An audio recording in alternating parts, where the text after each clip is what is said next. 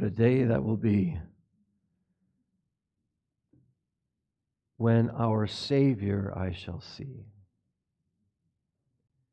We truly believe here at this church that the Bible, we believe, clearly expresses that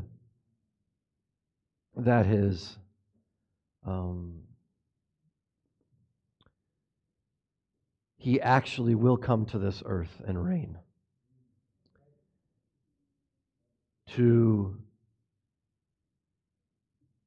believe otherwise, you have to spiritualize the text, meaning that His church is His glory, and that's all that we'll see on this earth. The problem is there are too many passages that tell us He's coming again. And there's too many passages saying He'll rule and reign with a rod of iron. Well, you really can't do that if He's not here.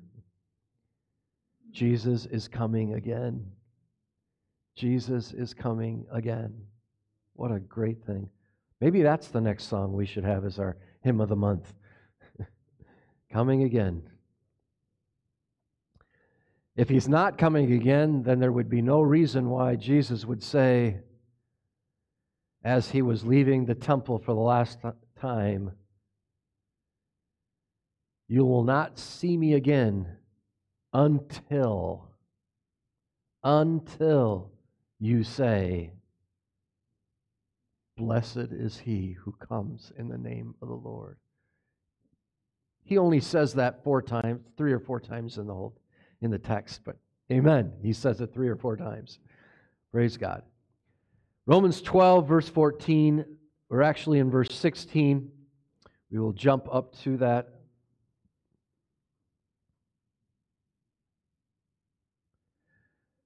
The Bible says, "Be of the same mind one toward one another. Do not be haughty in mind, but associate with the lowly. Do not be wise in your own estimation." This comes on the heels of "Rejoice with those that do rejoice, weep with those that weep," which came on the heels of talking about unsaved people. And so I believe that this is talking about unsaved, although other commentators and preachers would disagree with that. There is a issue of whether it is or whether it isn't. This morning, I'm going to share with you both aspects of that. If we're going to be kind to the unsaved, which is what we should be doing, amen, why? We once were absolutely the spawn of Satan also. Dead men walking, Ephesians chapter 2. But praise God, someone saw fit to love us enough to share the gospel of Jesus Christ with us. The gospel being Jesus came, lived, died, buried, rose again, and is living at the right hand of God. Amen. If we will just repent and believe in Jesus Christ, we too can be saved. So we need the gospel. They need the gospel. They're not going to hear unless someone loves them enough to share the gospel with them. Be of the same mind one towards another. This text is quite interesting, and we will struggle through this because how many of you, if you read this in a different version that you may have, a different translation, it's a little different than what is written up here. There's some nuances that are different, and usually that's the case. And the reason is the Greek is so difficult here. Commentators struggle with it a lot. They're not exactly sure how to deal with these things. And there's one author, his name is Schreiner, Thomas Schreiner, a professor at Southern Seminary. He is also a pastor, and he wrote this commentary on Romans, and it's this 3 or 4 pages of trying to deal with the nuances of the Greek, and it's extremely difficult to understand. That being said, how many realize that This is one of those sermons that takes a lot of time to prepare for. If it's hard to deal with, if those scholars are having a hard time dealing with it, how do I deal with it? How many understand that? So I'll be honest with you, it's very difficult this week. But I am going to do my best with what I believe it's trying to say. Does that make sense? We're not going to just, well, I don't know, so let's just skip it. Listen, if a pastor does that, fire him. Fire him. Help us understand this. God didn't put it there just to skip it. Are you kidding? Be of the same mind one towards another. John Piper starts out when he preaches on this sermon. I'll give you his introduction, what I think is very pertinent for today. He says, we have grown accustomed in the modern Western world to take for granted that we have the inalienable human rights of life, liberty, and the pursuit of happiness. I think I've read that somewhere. We assume that our rights should be protected by law and by force if necessary. And we feel a bewildered, almost speechless rage when our rights are violated and nothing is done about it. I don't know when he wrote that, but it was before COVID. That's prophecy, really. Such rights do exist, and they exist largely because of the Christian worldview, of which, and I'm not copying him verbatim, but of which 51% of all evangelical pastors have. What? Yeah, study just done in 2022. 51% of evangelical pastors have a Christian worldview. Now that's the Osteen part of it. What's the reality? 49% of evangelical pastors do not have a Christian worldview. That's a problem. 12% of pastors in general have a Christian worldview. Is that an issue? Wow. The only reason that we have what was called the right of life, liberty, and the pursuit of happiness is because of the Christian worldview that once permeated much of Western culture. And today is the fading reason why so much freedom endures in this world. But we need to make clear that such rights were not assumed in the first century. They had no idea what this is like today. Those early church people had no clue of what this is like. They had no opportunity many times to worship like we are, to preach on the streets, pray in the middle of a square. None of that, apart from Judaism in Jerusalem, was happening. They'd be killed for it.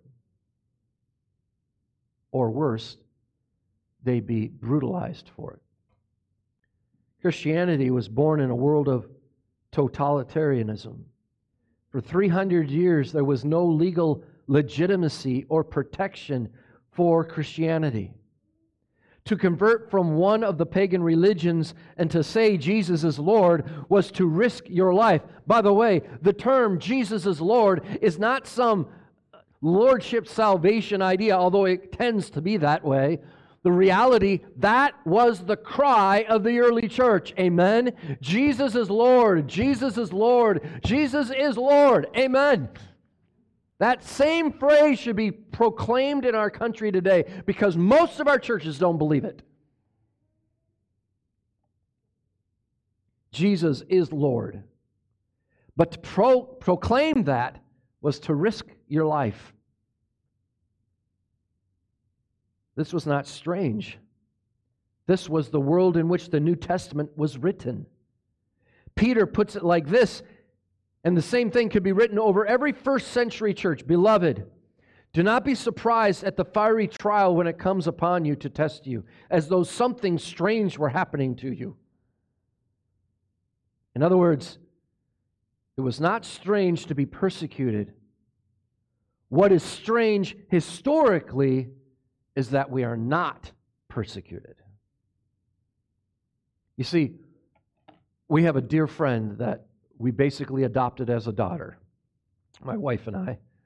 And my kids treat her like a sister, although some of them are too young to know her very well. But Debbie is her name. And she told me she isn't from here. She was a missionary's kid that went to school at Northland and now has a PhD in literature and is high. She's going to help me with my paper, actually. But regardless, this is what she said. Coming from Uruguay, she would spend weeks on end at our house, and she would claim this. I'll never forget this. America is simply a big Disneyland. She's dead right. It's not the real world. We are so babied, coddled. And by the way, it's getting worse. We have no idea what persecution is like. Let's just be honest. We freaked out when the governor told the church to shut down for 2 months.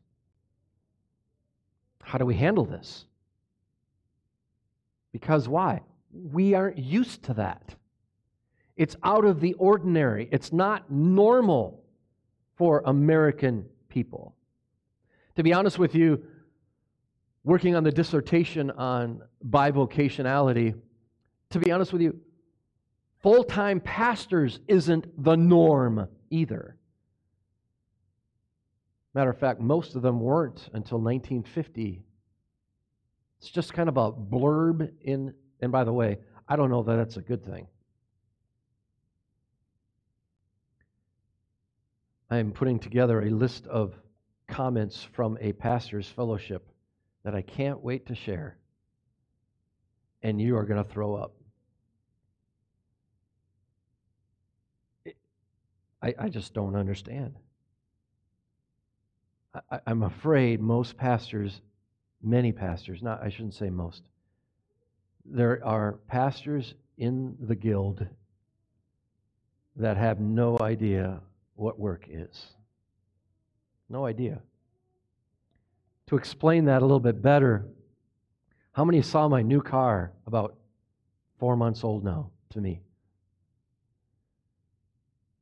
It's not a truck. It's not a Jeep. It's a car. Here's what was told me. Now you look like a pastor.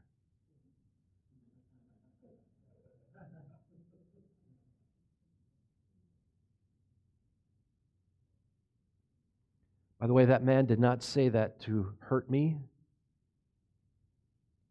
but it's a glimpse into the nonsense that's going on in evangelicalism. I have to drive a Lincoln or a fancy sedan to be a pastor? I can't give you this for a fact, but I would guess the pastors back in colonial days were given the broken horses out of the herd as a gift to use, and they were happy about it. How many understand this? I think this is exactly what this text is talking about. We have put the ministerial staff on a high, upper echelon group of people. And here's the downfall: that can't talk to the normal man. How many get this? That has no idea that, like Cody, he's up on a pole risking his life so you can have air conditioning and sit in your house for 5 days in shorts and just, that's your work. Has no idea of the turmoil of work that each of you face every day, all day long, having these unregenerates constantly on your case. Or why are you so weird with this? What is It's just normal work. The Bible says, be of the same mind toward one another. How can you if you can't understand them? How many get this? We have had it and continue to have it easy. Yet we still do not live peaceably with all men. No, we tend to act more American and less Christians. What do you mean? Why have Christians been left here? We are to be the salt and light of the world. That does not mean we are going to be giving the gospel only to those who agree with us politically. No, we are to be salt and light to the whole world. Right now, in this polarized America that we currently live in, what would happen? Let me ask you this. If Joe Biden came and talked to you, we would probably give him a what for on gas, supply chain, transgenderism, and the like, instead of humbly sharing the gospel with him. Is that not true?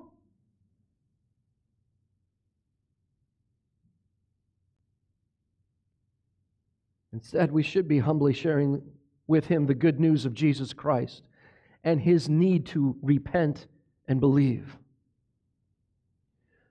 The context of the text today is the unification and decency in the context that we have. If you remember, why was Romans written?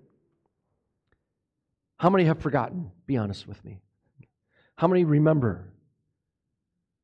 2 of you. How many don't care? Here's the here's the reason Romans was written. The church in Rome started probably because of what took place at Pentecost, when there was a whole bunch of people from Rome in the day of Pentecost, at the day of Pentecost. And many of them, according to the text, people of Rome accepted Christ or put their trust and faith in Christ, and then they went home, right? I believe that is the start of the church. We don't have any other record of where the church started apart from that possibility, and I believe that is the way it started. What happened was because it was from Jerusalem, it was a Jewish church. Right? It was a Jewish church. Eventually, Gentiles started coming to church, started becoming to be being saved, hearing the gospel, repenting of their sin, and embracing Christ. Amen. And so the church began to be both Gentilic and Jewish. The problem then that arose out of all that is that the Gentiles were doing things that the Jews didn't like because it didn't fit the traditions of Jewish Judaism. And so they started a fight. It got so bad that within the church they were literally beating each other up and killing each other. We know this from the writings of Josephus. Josephus says, we have to do something with this Jewish sect. They are causing problems because of Christos. Go figure. Christ fulfilled the law. Amen. And so here's what the Romans did. The Romans took maybe over 1 million Jews and threw them out of Rome. When they threw them out of Rome, why? Because there was, I wouldn't call it racist, but it's a lot like racism. The Gentiles and the Jews were butting heads over tradition and hated each other for it. Eventually, when that emperor died, then all of his laws went by the wayside unless they were ratified by the Senate, right? Kind of like in America. And started coming the Jews. Well, what do you think they had when they were gone for 5 to 10 years without anybody preaching? Who was preaching in those churches? The Gentiles. Some of those were in their own houses. So here's the Jews coming back to church, and it's all Gentilic, and they are lividly mad. How many understand? And there is this hatred going on. That's exactly why he's saying, listen, be of the same mind toward each other. Get along. Well, I get along with people. Let me ask you, would you get along with somebody that wants to take away your guns? Do you really going to sit down and have a really good conversation with them? I don't think we do.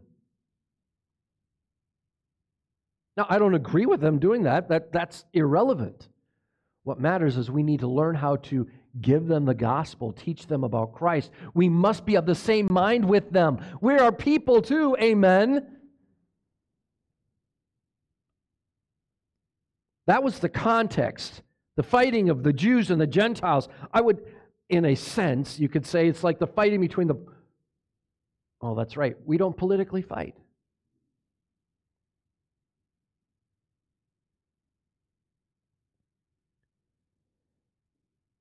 I wonder what Paul would say today regarding our disdain for the people that we disagree with. This text is exactly what he would say. Be a good neighbor. Get along with others. Don't think of yourselves more than you ought to think.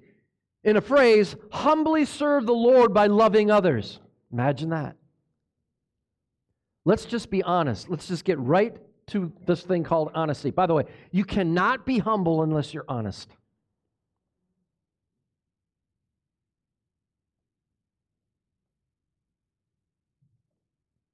Can you honestly say that you love and you want to serve Nancy Pelosi? I heard all of your hearts just cringe. The statements and the laws that she has put out are wrong and wicked. I agree. But she's a sinner bound for hell, and you have the gospel. We have got to get our political blinders off. How many understand this? When it comes to... Listen, folks. Why are we here? Why are we here? We're here to share the gospel. Otherwise, we'd be saved and God take us home. It's a whole lot easier to glorify the Lord when everybody in heaven is going the same direction. Amen? The reason we're left here is to share the gospel with people that do not know Him. It's not my job to change their opinions. That's God's job. William Barclay, he probably one of the most common commentators that many people use. I personally don't. This is the first time I've ever really quoted him. But this idea of be of the same mind towards another, here's what he says: we are to live in harmony with one another. It was Nelson who, after one of the great victories, sent back a dispatch in which he gave us the reason for it. I had the happiness to command a band of brothers. Now do you know what we're talking about? A band of brothers. It is a band of brothers that any Christian church should be. In other words, he looks at this as we are to have the same mind one another within the church. Now let me ask you, is that a true principle? Absolutely. We're together on this. But what are we together on? What are the most important issues that we're together on? Well, transgenderism and this and that and gas and homosexuality. Those are the... No. I understand, yeah, we can be there and be against that because the Bible is for it. But we need to be together on the gospel of Jesus Christ. That's the most important. All these other issues will go away. Let me ask you, is it true that when you come to a saving knowledge of Jesus Christ, things in your life change? Absolutely. You can do everything you can to change the political system. It is a giant and Satan's behind it. You are not going to win. But on the other token, if you share with that man or that woman the gospel of Jesus Christ and the Lord changes their heart, wow, things change. Things change. The mode of church government is unconstrained, but peace, this is the end of that quote here, it is a band of brothers that any Christian church should be. This church government is unconstrained, but peace conquered, kindness and goodwill are indispensable. When strife enters into any Christian society, the hope of doing any good work is gone. Barclay believes this encouragement is to the church. But let me ask you, doesn't that same thing apply to those outside the church? Shouldn't we try to live in harmony with them also? If we're not living in harmony with them, then how in the world are they going to know the Lord? True or false? I think it's very true.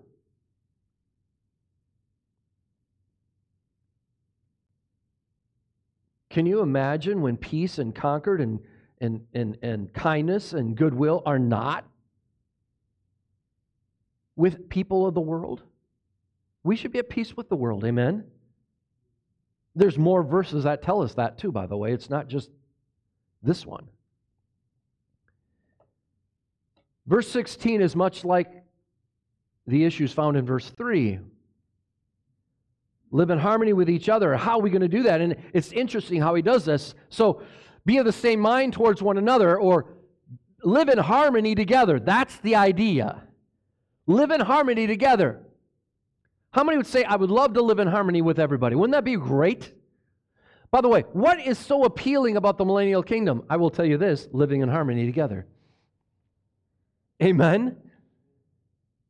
Christ is in charge. I cannot wait for the millennial kingdom. What a great day that'll be. But at this time in our history, we need to live in harmony even with people that we disagree with. How can we do that? Well, the text says it. Not only does it give the main statement, this is how that's all broken down. It's the main statement is, be of the same mind towards one another. Live in harmony together. How? Don't be haughty in mind. Associate with the lowly, and don't be wise in your own estimation. It gives us three things that should be evident in a Christian's life. Amen. Live in harmony together. Don't be haughty. Fellowship with the lowly. And it concludes with a direct application to the audience. Stop being so stinking arrogant. Amen? That's exactly what it's saying. Stop being so stinking arrogant. Hebrews chapter 12 gives us the same thing. Strive for peace with everyone, and for the holiness without which no one will see the Lord. He's saying that Hebrews 12 really would be the commentary on this verse. Strive for peace with everyone, and for the holiness without which no one will see the Lord. In other words, it is impossible to see the Lord unless you are striving for peace with unbelievers. Amen? Paul did not take a baseball bat and start hitting people over the head, saying, now that you're knocked out, I'm going to tell you, you need to be saved. No, he lovingly shared what Jesus did for them. Jesus did the same thing, did he not? So the first one, let's look at that. First one is basically, don't be haughty in mind. How many have that in your verse? Don't be haughty. That word haughty. So the whole big thing is live in harmony together. How do we do that? Don't be haughty. Don't be haughty. Don't be wise with yourself. Don't be proud of what you know. Don't be wise in your own conceit. I loved what Martin Lloyd-Jones said. How many Martin Lloyd-Jones, all you can get is recordings. You can't, many of them aren't written down. But I think there are some in his books. But the point is, he's an old-time preacher in England, right? Or Welsh. Well, yeah. And just dynamic. Here's what he says. I love it. It says, don't overestimate yourself. Don't overestimate yourself. Amen. I will tell you, the older you get, the less you overestimate yourself. Physically.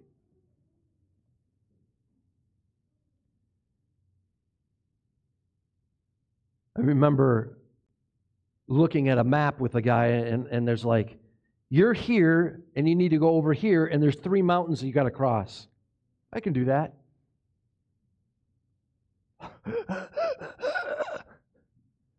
Maybe that was an overestimation. Today, I wouldn't even think about it. Maybe in 3 days, I could do that. Maybe. But I'd have to get back in shape. But we overestimate ourselves. This isn't talking about physical. We overestimate ourselves in our minds. Oh yeah, I know this. We had one of our children. I can do this. Is that what it was?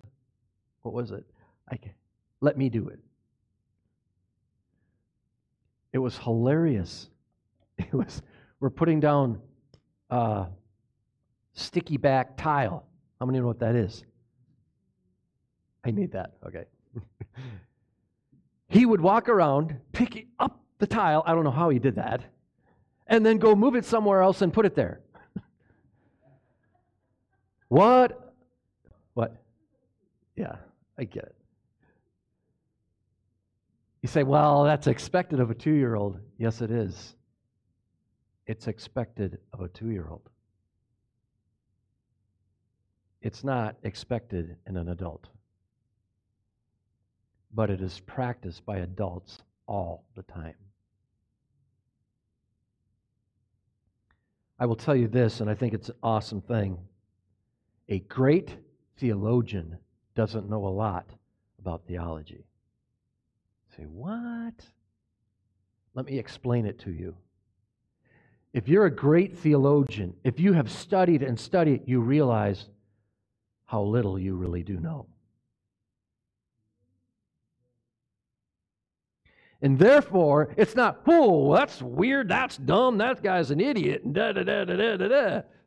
Isn't that what we do? In reality, we said, what are you thinking? What are you saying? And let's go back to the text, and let's study it together. Because guess what? There are verses you have not studied yet. Don't overestimate yourself. Okay, that's Martin Lloyd-Jones. What a great theologian. I just love him. And then there's my quote. Don't be too big for your britches. Right? Don't be too big for your britches. Don't overestimate your... Parents do this a lot. We raise our kids differently. Not like so-and-so. Reality is none of us raise our kids perfectly. And certainly, we have all made mistakes. Amen. That was really weak. All of us have made mistakes. But to put other parents down to others due to your great wisdom in child raising is simply conceit, arrogance. Wise in your own conceit, self-designated as the wise-minded ones. This is a warning formed by Paul out of his struggles with elites and pharisaical attitudes within and without the church.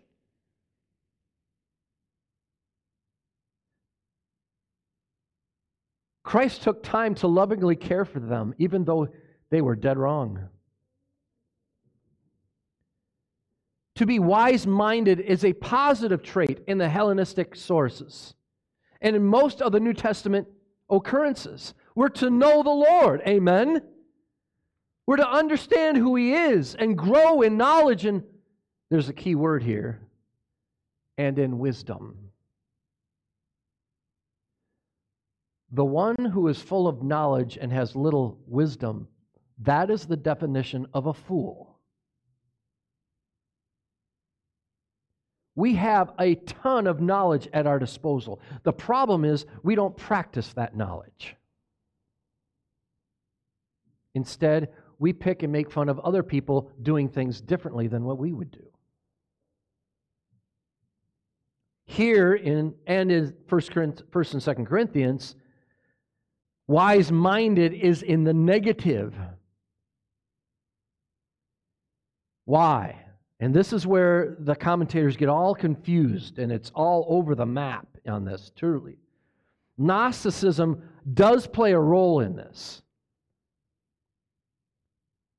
But the reality is, Proverbs chapter 3, verse 7, kind of gives everything a simplistic view of what this is, and that's what I'm going to do today.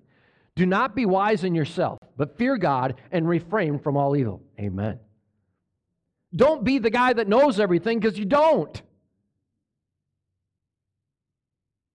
The effect of these minor alterations that we can find is related to the citation closely to the congregational situation in Rome.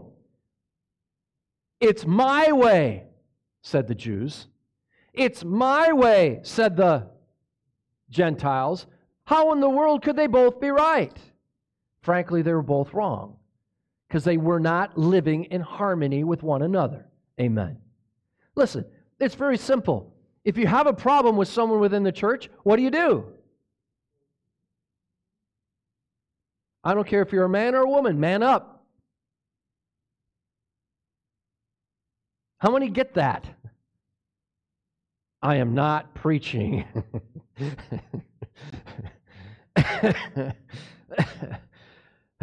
Pronoun stuff.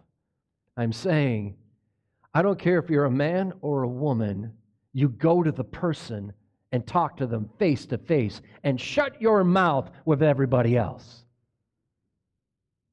Amen? It's a thing called gossip and slander. Gossip and slander is the epitome and the exact opposite of what this is saying. I know this, and this is what they, so I'm going to just crucify them. Ooh. How many love gossip?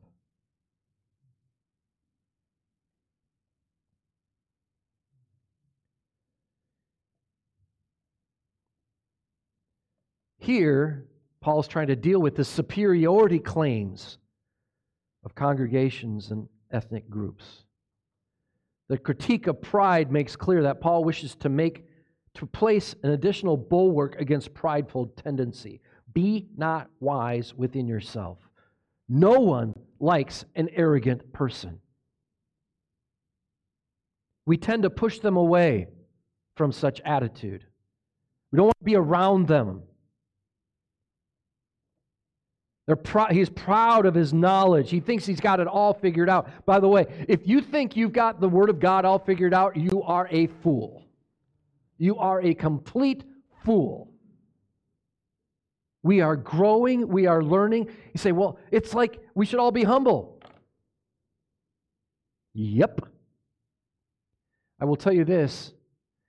If you read your guru more than you read Scripture, you're going to become arrogant and not humble.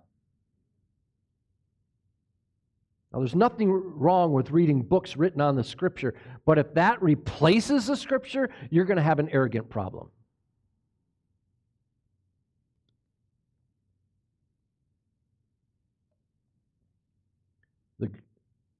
Again, Martin Lloyd-Jones, and by the way, the reason I listened to him quite a few times this week, and the reason is I think he's on the right track. I think he's got all this Greek figured out and is heading down what Paul's trying to express.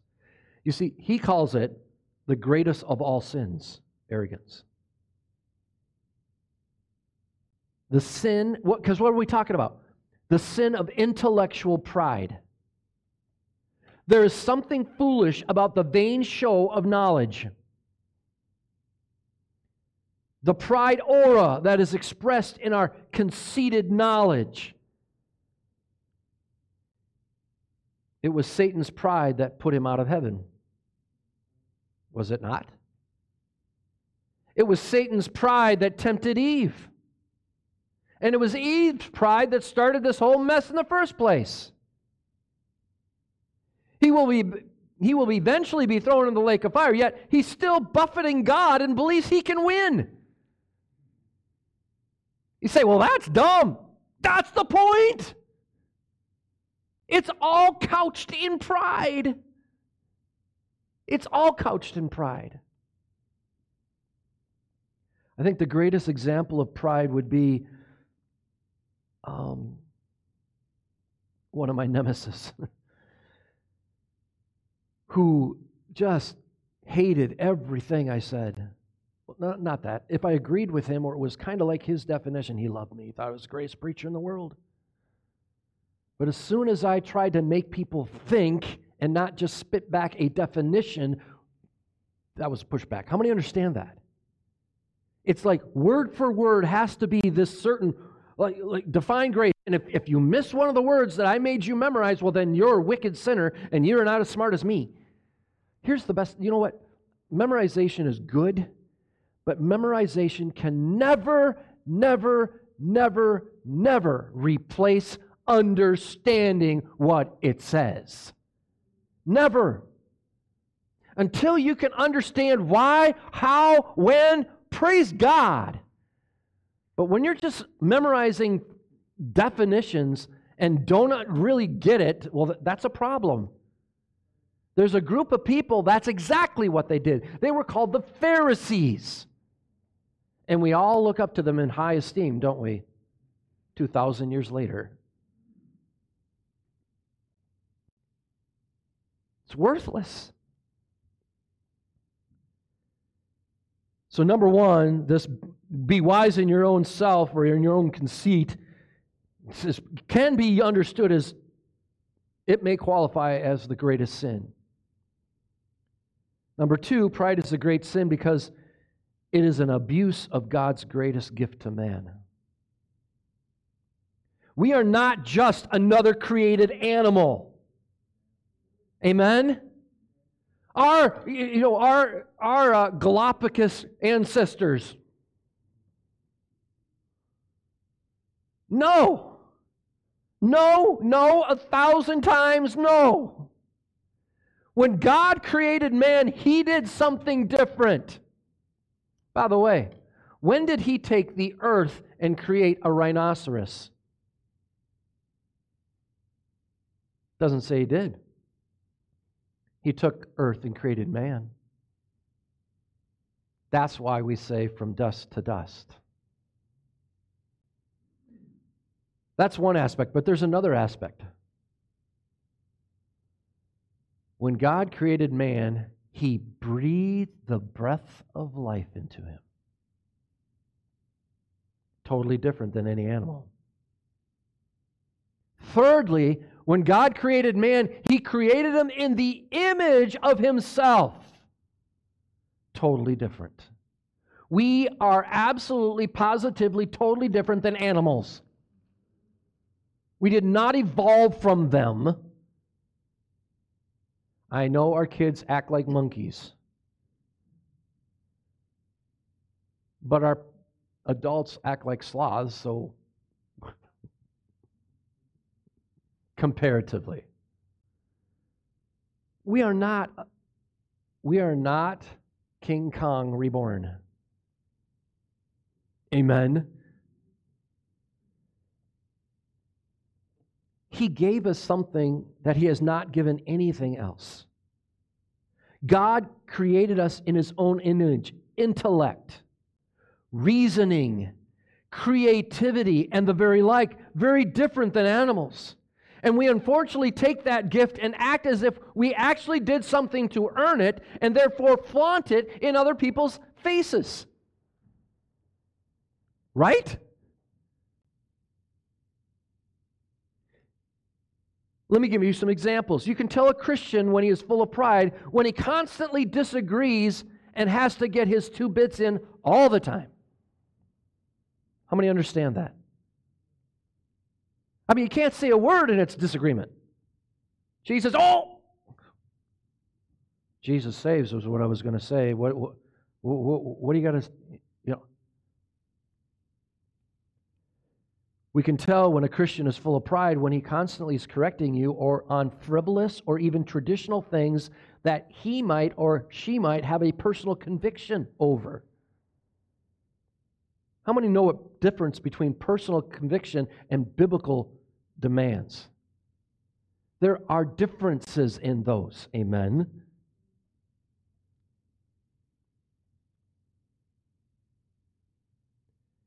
Spurgeon talks about these types of people. I really like Spurgeon. He says it this way. The Lord's servants must not be quarrelsome, 2 Timothy 2:24. He says, the Lord's bondservant being one who goes... Spurgeon warns against the Lord's bondservant being one who goes about with theological revolvers in the ecclesiastical trousers. Think about that. You said something untraditional, bang! Shoot you for that. Get it? Because we're right. Listen, if you're going to base your truths on tradition, we have a big problem. A big problem. By the way, if that's what you're going to do, then we are no better and no different than the Catholic Church.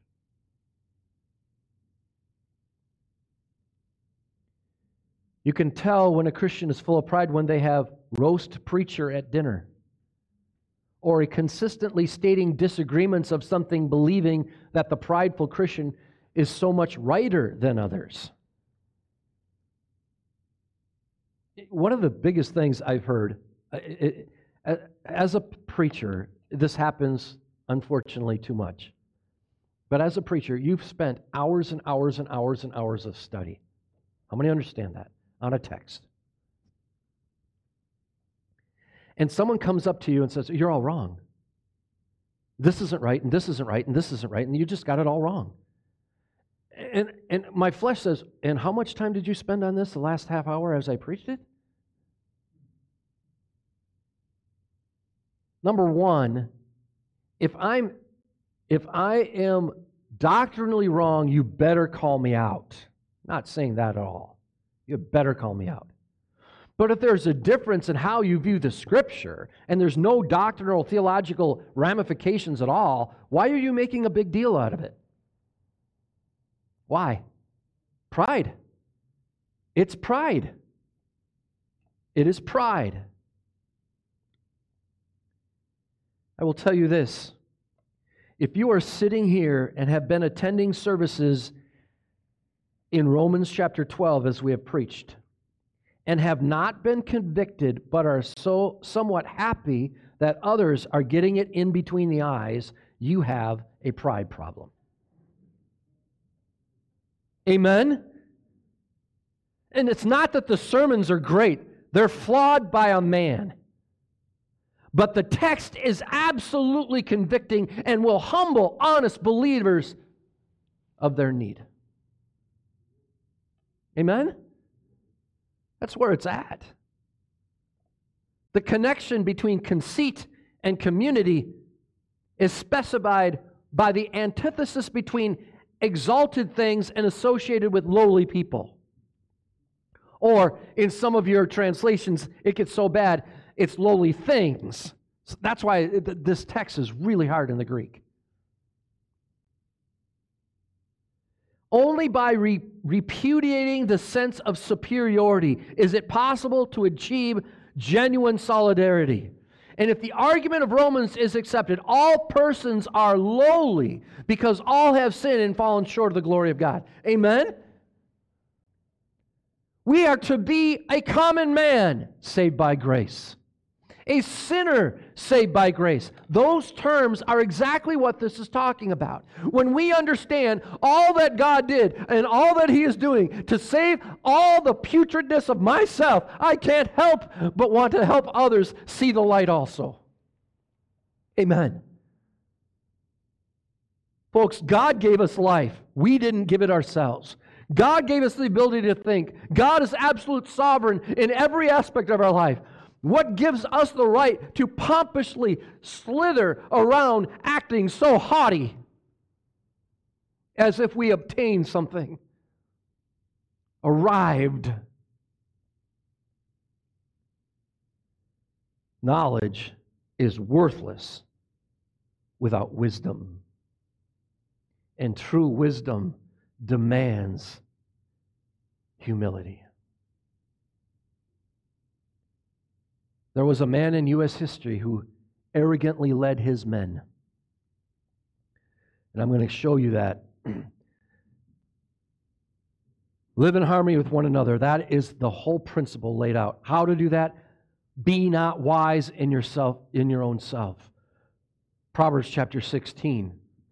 Pride goeth before destruction, and a haughty spirit before a fall. How many say amen, amen, amen, and amen to that? Here's the reality. Even in historical documents, this principle is found.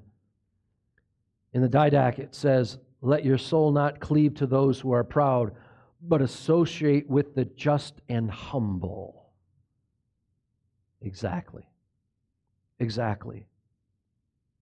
So, what in history gives us a picture, a really good picture of what pride can do? How many have ever seen this place? I have been there twice at the monuments. I've been there twice at the museum that is there. How many see that these are rolling hills? I'll give you another picture because this will explain everything. Do you see this hill, the roll on both sides? There is a man that took 300 soldiers and arrogantly and pompously, I don't know if I can do this. Let's try this.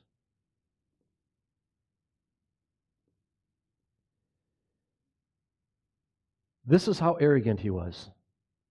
Number one, he took 300 soldiers against 3,000 other men. That's arrogance. Not only did he do that, this is what just blows my mind. He had his men, that's the wrong color, that ain't going to work.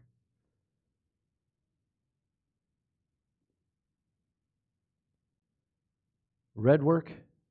Hopefully. Yes. He had his men on the side, he had 300 of his men riding on the side of the hill.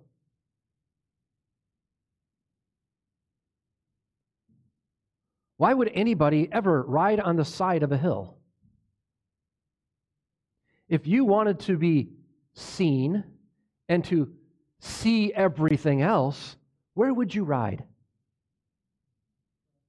On the crest of the hill. When you are riding on one side of the hill, where is your death going to be? I will tell you, this whole hill over here, them riding on this other crest, there were 3,000 Indians sitting in wait on the other side of the hill. Did he have a chance? What made him do that? Absolute pride. Well, he lost his life, and so did 201 other soldiers. And literally, if you go to Montana, you can see the battlefield. You'll see a bunch of stones along the side of the hill where they were first attacked by what? They have to. It's like you have to run 100 feet over the hill and slaughter them. That's all they had to do.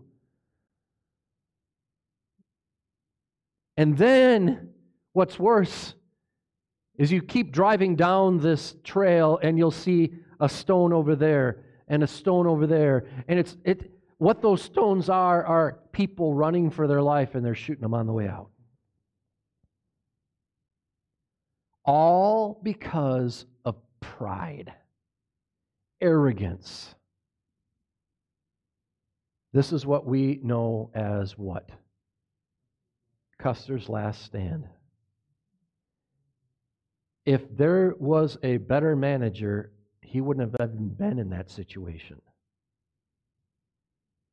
If you would read about Custer, he wasn't that great of a commander. Obviously. So, well, what does that have to do with Christians? We're the same. We are a Custer wreck if pride defines us. Does that make sense?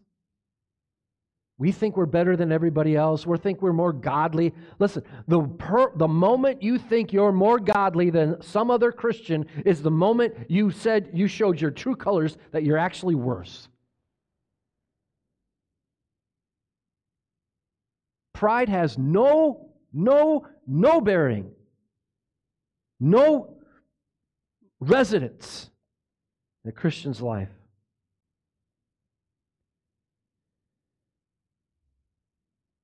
The text continues, it says, and by the way, believe it or not, let's get back to that text here quick. Associate with the lowly. If you were to take the Greek, it would say something like this: lead away with together. How many see why it's hard, this passage?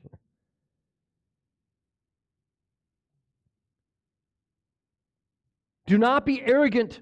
I think the best thing to go is to take your Bibles and turn with me to Romans chapter 11, which is only one chapter away from where we're at right now.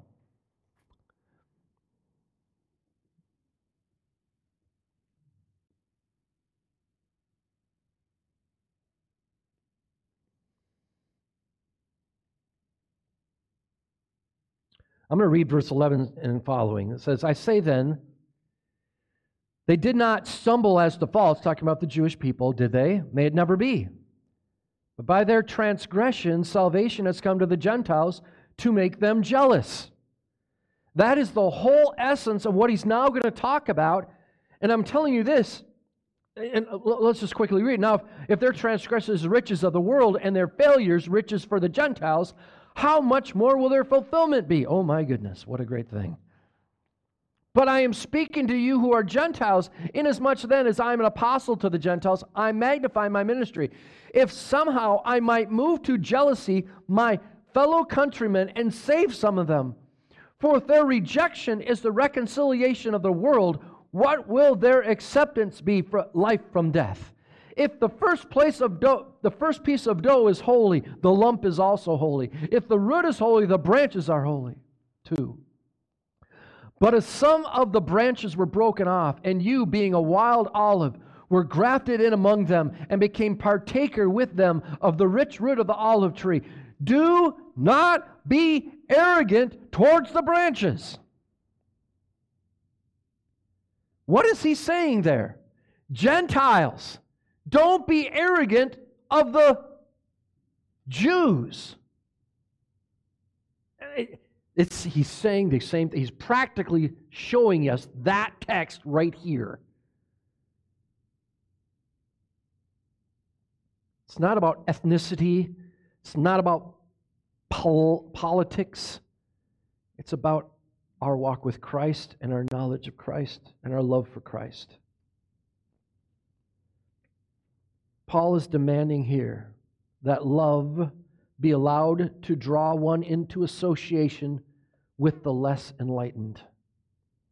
Now here's the reality. Who are the less enlightened? Well, there are two aspects of that. We should be teaching people who don't know theology within the church. Amen? Amen. But also, we are to be telling the unsaved, ungodly world of their need for the Savior, because that's where enlightenment truly matters, life and death.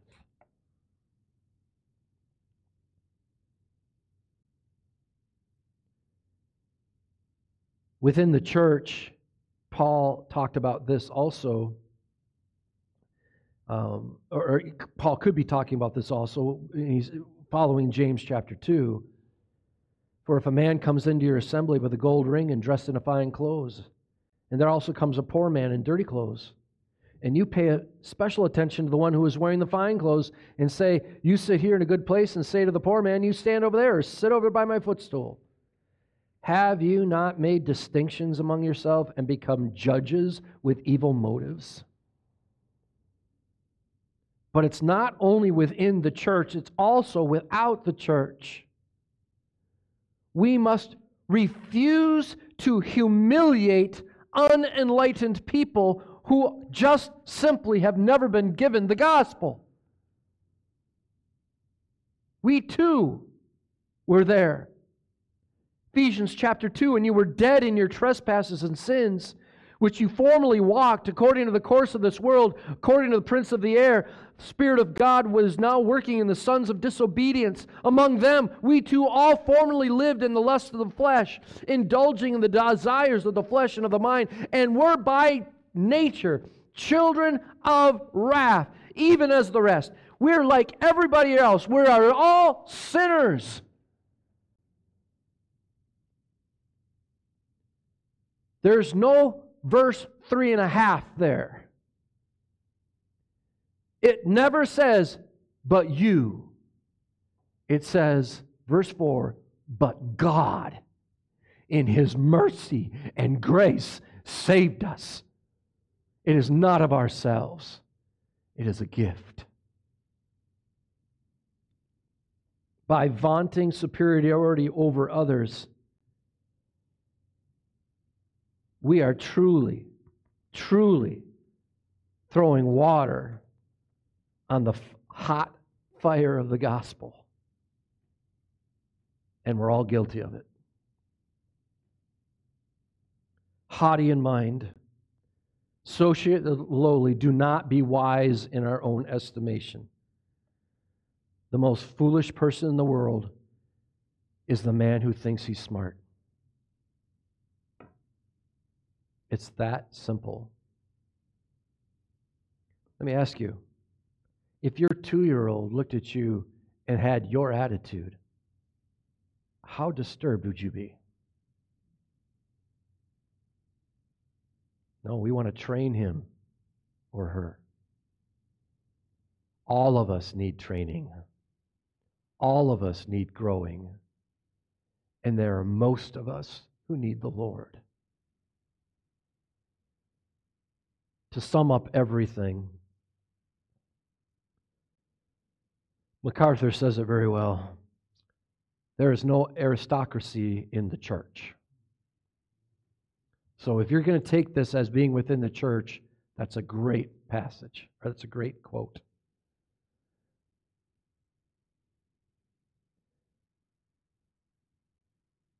This is not a quote, just something I made up, but I think it's totally true. With outside, if arrogance becomes us, the world will not listen. And shouldn't, for that matter. So the question that I think sums everything up, are believers today the Custers of yesterday or the Custers of history? Pride and arrogantly marching as we think we should, not humbly seeking the face of the Lord. Total difference, black and white. Is it not?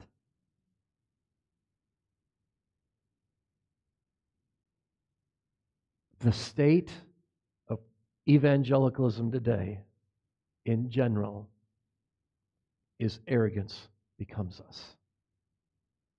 And it's wrong. It's dead wrong. And if that continues, this world has no hope. We are to be the humble ministers of the gospel.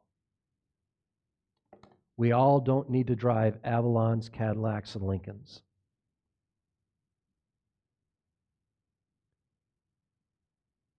Matter of fact, we're probably going to get rid of our Avalon. not because of this message, but the attitude out there is there's an echelon. There's not. There is us, a putrid sinner, constantly making mistakes at the mercy of God. But God saved me despite who I am. Therefore, there are thousands, if not millions, of people in the same situation with the same need, and you have that need. How arrogant is it for you not to share the answer to their need? That's not what a Christian is. I pray this text damns us to humility, because it should. It should motivate every one of us to be real, honest, and therefore humble in our Christian walk. Mr. Pierce, could you please close in word of prayer?